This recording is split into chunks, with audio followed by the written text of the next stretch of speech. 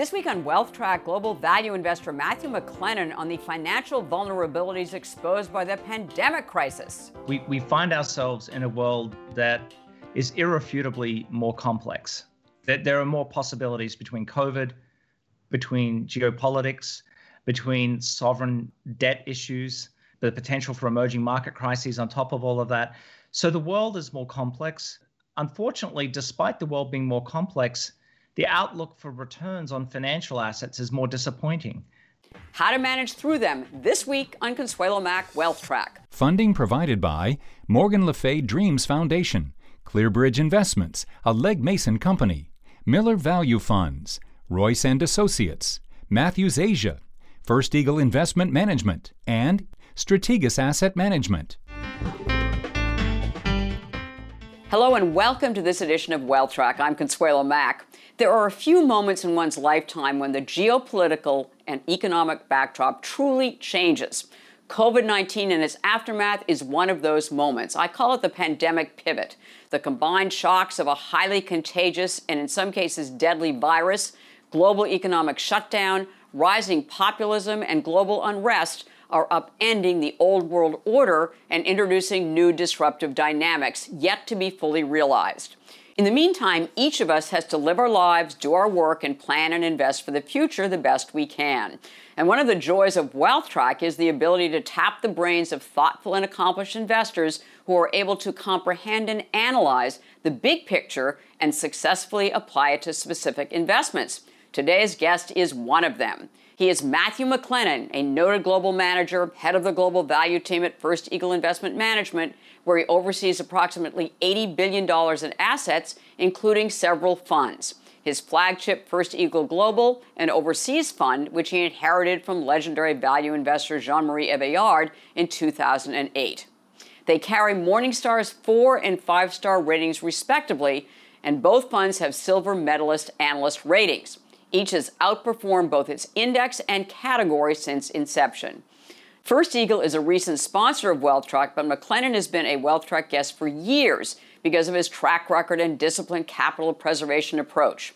Long before this crisis, McLennan has been talking about emerging geopolitical and financial risk globally. He says the pandemic has exposed a number of vulnerabilities, which we will discuss. But first, I asked him what he is telling clients about the financial impact of the pandemic and its aftermath. What we've shared with clients is the fact that one has to be realistic about what one can actually know in a situation like this. I was reminded of this reading an old classic written in 1921 by Frank Knight, which was called Risk, Uncertainty, and Profit. And in there, he distinguished between risk, which is easily calculable, like the probability on the roll of a die, versus uncertainty, where we don't even know the odds. And the reason I make reference to that old classic book is that this is a novel virus. We don't yet fully understand how it behaves and what the odds are and how we should adapt to it. I think, when we look at what's happened here with COVID, on the one hand, we recognize some of the favorable developments that we've bent the curve in some countries and in some cities. On the other hand, we don't fully understand how much of that was driven by lockdowns versus adaptive individual behavior. There's a lot we don't know. And I think one of the things that is a little bit of a risk factor here is that while we've bent the curve in cities like New York, when we look at America as a whole today, that we've seen growth in cases again. And so we're still somewhat early in the penetration of this virus to the population. We're probably at least a couple of years until herd immunity. Every time we bend the curve, it slows that path. And we could be possibly a couple of years to a vaccine. And so this is a new period that we're going to have to learn to live with for some time. The second thing that we're telling clients, in addition to sort of accepting the uncertainty, is that the policy response to this hasn't just been an easing. It's been a step function.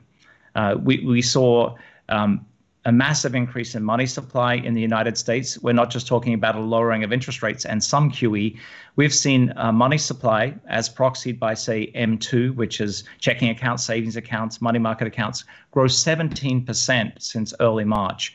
This is in the context of growth that's usually 5 or 6% a year, and it's likely to grow at least another 10% in the year ahead. So we've seen a monetary rebasing, and we've seen double-digit fiscal deficits, unlike anything we've seen in the post-war period. And so we have, on the one hand, this hit to demand that's generational in scale, and we have this policy response, which is also generational in scale. And so we have these two conflicting forces of work that we have to try and think through.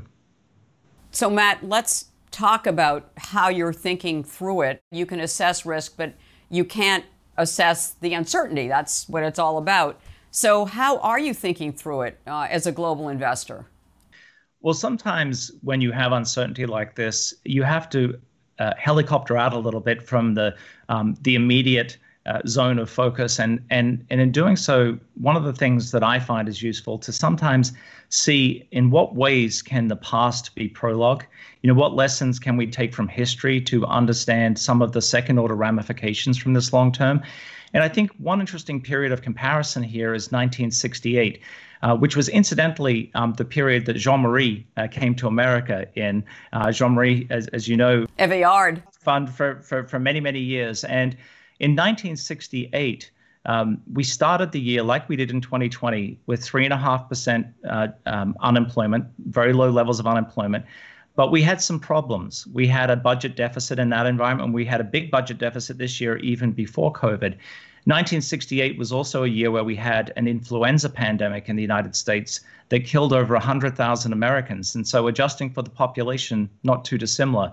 It was a year where we were getting into a deeper sort of proxy battle against communism with the war in Vietnam. It was also the year in which a law and order president was elected, Nixon, and obviously all of the complications that came from that long term. And so I think what's interesting when you look back to 1968 and you think about what the longer term repercussions of that time were, and it was a time of great student protests as well, one of the things that it ended up doing is it exposed the myth that the US dollar was backed by gold.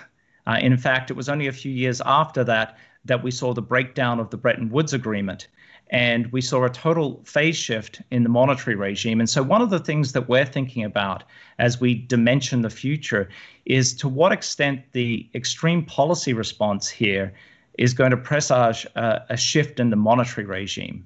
And that's one of the things that we're giving a lot of reflection to right now that I think the market's not particularly focused on. And what do you mean by that, a shift in the monetary regime? So if we went back to 1971, we left the Bretton Woods gold exchange standard. And that was huge. Yeah, it was huge. And we went to floating currencies. Initially, the market treated that with glee because easier money seems like a good thing, but we wound up with stagflation. And if we fast forward to today, and we think about the policy response that we've seen in the wake of COVID, we have these massive fiscal deficits. Now, if there's an output gap in the economy, it's going to be difficult for the government to raise taxes to restore our fiscal finances. And so it's quite possible that we're at a very cuspy moment where central banks lose their independence, in that if we can't really raise taxes meaningfully, perhaps central banks are going to have to repress interest rates for a long period of time. We might even have things like yield curve control like we did after and during World War II, and where central banks might even entertain higher levels of inflation than the historical 2% targets. In fact, Powell has already laid the runway for this in the sense that the central bank said we're moving to a philosophy of inflation averaging, not targeting. And to the extent that the initial shock here is very deflationary, if we got a period of higher inflation, maybe they'd accept 3, 4, 5% inflation for a time. And it's very easy to get behind the curve when that happens.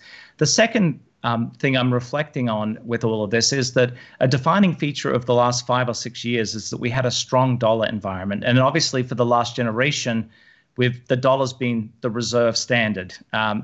Right. Part of the dollar strength has been a bit of a mystery in the sense that we've had large trade deficits here. We've had more inflation and more money supply growth, yet the dollar's been strong. I would argue the reason for that is capital flows. We offered interest rate carry to the rest of the world. We offered a vital economic backdrop and relative political stability. What if all of those three things are now gone? Interest rates are zero. We're not offering the same carry.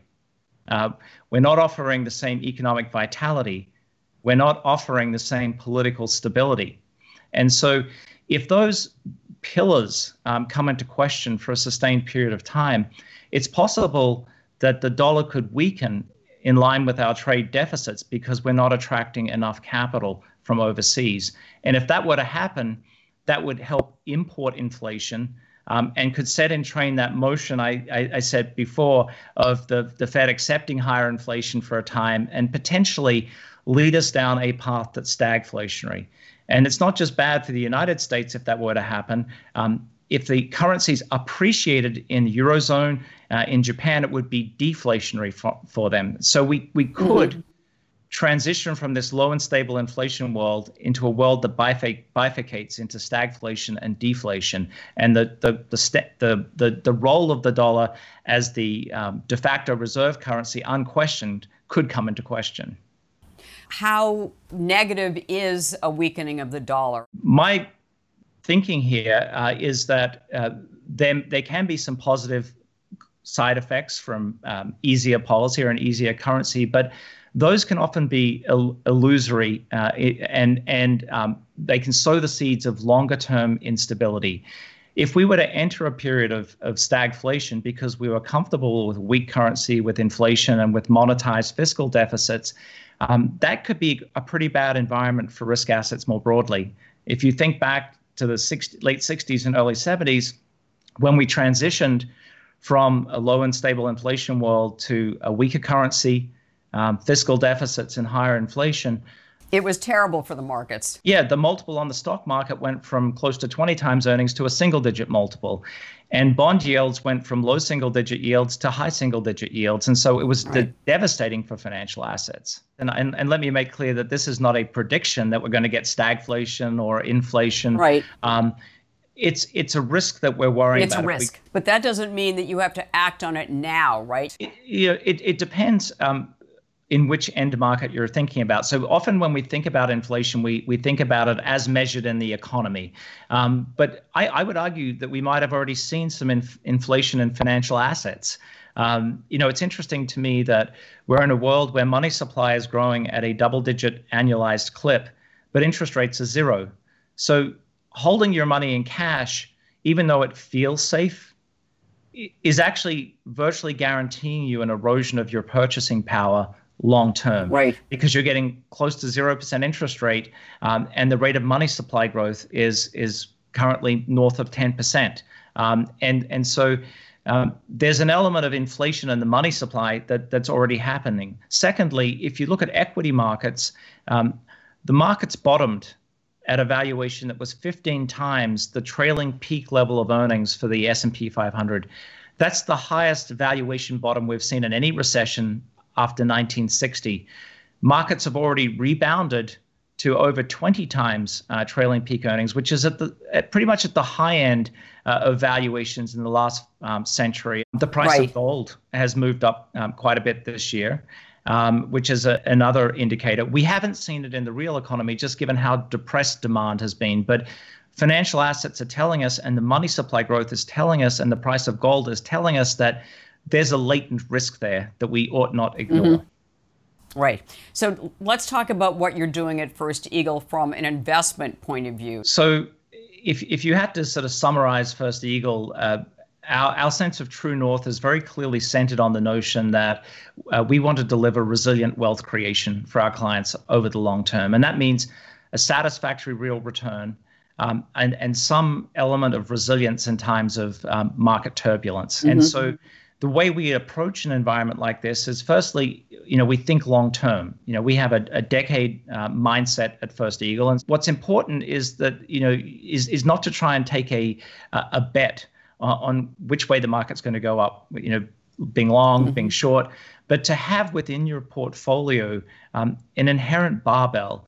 number one, to demand a certain quality of business that can endure difficult times and that has perhaps the capacity to generate profits through volatile cycles and monetary growth, but importantly to have different kinds of businesses that will thrive in different countries and in different states of the world. And I'd say the second thing that's important to understand about our portfolios is that we understand that we need to set sail in order to participate and to preserve wealth long term. But in a sailing boat, you have probably 30% of the weight in ballast, and that helps you deal with stormy, inclement weather. And we are firm believers in having an element of ballast in our portfolios, and we express that through our willingness to hold cash and gold. But in this environment, our ballast has skewed a little bit more towards gold because you can't print it. Talk about the resilient companies. And, I'm thinking the uncertainty, as you mentioned about the pandemic. I mean, what company can possibly have prepared for that? So no company is perfect, and no company has the capacity to deal with every state of the world. And that's why we are inherent believers in diversification. We have over 100 investments in our portfolio, but there are certain trace elements that matter. And I would say that the two kinds of companies that we think would help you survive periods of market or economic volatility would be companies that control scarce assets. And by that, I mean companies that have prime market share positions in niche markets so that they have the ability to have an element of pricing power, fixed cost leverage, better margins, better free cash flow generation, so that they can withstand the ups and downs of different environments. The other kind of company are those kinds of companies that control prime real assets. Think of apartments or office buildings that are incredibly well located, or think of very long duration assets like timberlands or a mine that has 2 decades of life left to it, and it's at the low end of the cost curve globally. These kinds of businesses will have cycles, but because of their good positioning, generate better margins, better free cash flow. And in both kinds of businesses, whether you have a dominant market share in a niche market or whether you have prime real assets, you can't protect against every up and down, but you can, on average, generate better cash flows, and you can pace with real economic activity over time. Give us an example of a company that typifies what you look for in that kind of niche dominance. So let me give you a few examples just to bring it to life. Right. Because if you look at our portfolio, it's replete with these kinds of businesses. And so it may be a business in technology, for example, like an Oracle that has, a very dominant position in relational databases and generates a lot of their revenue from recurring revenue. So it's almost a corporate staple. Or it might be a consumer-facing business like a Colgate-Palmolive that has roughly 40% global market share in toothpaste, and it can be more eclectic businesses, in the portfolio that dominate smaller niches of the world economy, like the Shimano's in bicycle brakes and gears, or Hoshizaki in commercial ice making machines for restaurants. And so there's a whole range of companies in our portfolio that have strong niche market position. It could be in robotics, companies like Fanuc with over 60% market share in computerized numerical controllers and for robots. Or it could be a sort of a below the radar business like a C.H. Robinson that doesn't have a monopoly-like position, but it's dominant in truck freight broking. It's an asset-light business. They don't own the trucks. They own the platform that enables people to place to route trucking orders on a less than truckload or full truckload basis. And so our portfolio is full of these kinds of niche businesses that really have strong position in small slices of the world economy. And if you think about it, if you have 100 plus of these kinds of investments alongside the other sort of scarce real assets that I was talking about before, what you've tried to do is, out of a universe of several thousand securities, craft a more resilient core, something that has the ability to do well in different states of the world and to sort of grind out sound real returns over time. And address the ballast issues. You don't hold cash as an asset, right? You basically view it as, dry powder. And it's if you're not finding opportunities to invest in. Is that correct? You're 100% correct. One thing I will say, if you look at the ballast piece of our portfolio, which has included both cash as deferred purchasing power and gold as a potential hedge, if you look at historically, the majority of our ballast was in cash and the minority was in gold as a potential hedge. One of the ways that we've adapted to this crisis is that has inverted. Our cash levels came down to a high single-digit level in our global fund, so just below 10%. And meanwhile, with the appreciation of gold, it went up from being closer to 10% to being a mid-teens percentage of the portfolio.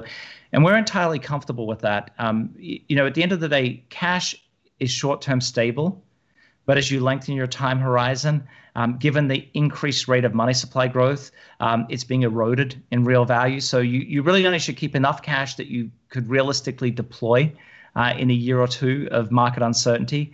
Beyond that, if you want a potential hedge or you want longer-term dry powder for a truly bad state of the world, we think gold is superior to cash, because even though gold is volatile in the short term, it can't be printed.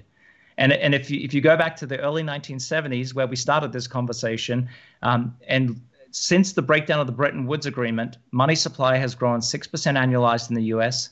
The return on T-bills has been close to 5%, so you've been diluted in T-bills. But gold has had a compound return of about 8%.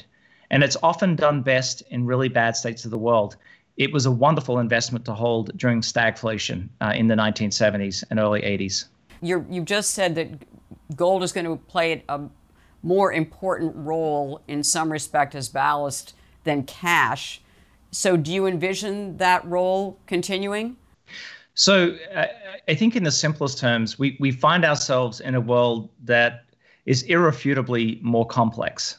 That there are more possibilities between COVID, between geopolitics, between sovereign debt issues, and the potential for emerging market crises on top of all of that. So the world is more complex. And unfortunately, despite the world being more complex, the outlook for returns on financial assets is more disappointing. Equity valuations are reasonably full. The yield on bonds is generationally low. And so, when we look at that very simple backdrop, more risk, less return, I guess we've made the judgment that we want a little bit more of a potential hedge in our portfolios. And so I think there's an argument to be made that were we to have troubled times ahead, that gold could clear at meaningfully higher prices. And we would want that potential hedge to then be able to take from gold to invest into the kinds of businesses we like at very advantageous terms. One investment for a long-term diversified portfolio, what do you think everyone should own some of? So I think an asset that most people still don't own, that we've discussed a lot today, is gold. It's seen as an anachronism. It's perhaps seen as something that's already worked. But I think the value of gold is something that spans, frankly, centuries and millennia. The fact that we couldn't stand the discipline of money based on gold is an intuitive and simple way to understand why gold has outperformed our currency, even adjusting for short-term interest rates. So why not own something that's endured, that's had better long-term real returns, that's naturally defensive because of its chemical inertness, as a potential part of a diversified portfolio? Yet to convince someone to own it is always a difficult task. And I think one of the reasons people find it a challenge is it doesn't offer a yield. But what sovereign paper offers yield today? And bullion. You're talking actually about bullion, even though I know you own gold mining stocks as well. That's correct. And I view it as a potential hedge. And if you're thinking in multi-generational terms, like who you're going to give to in future generations and who those generations may give to if you have generation-skipping trusts, what can you be virtually certain will have value generations from today? Businesses come and go. Sovereign regimes come and go. But what can you be certain in for the long term? Matt McLennan, we will leave it there. Thank you so much for joining us, as always, on Wealth Track. Thank you so much. At the close of every Wealth Track, we try to give you one suggestion to help you build and protect your wealth over the long term. This week's action point concerns our psychological health, which is as important as our physical health and contributes to our financial well-being. This week's action point is look to Winston Churchill for inspiration.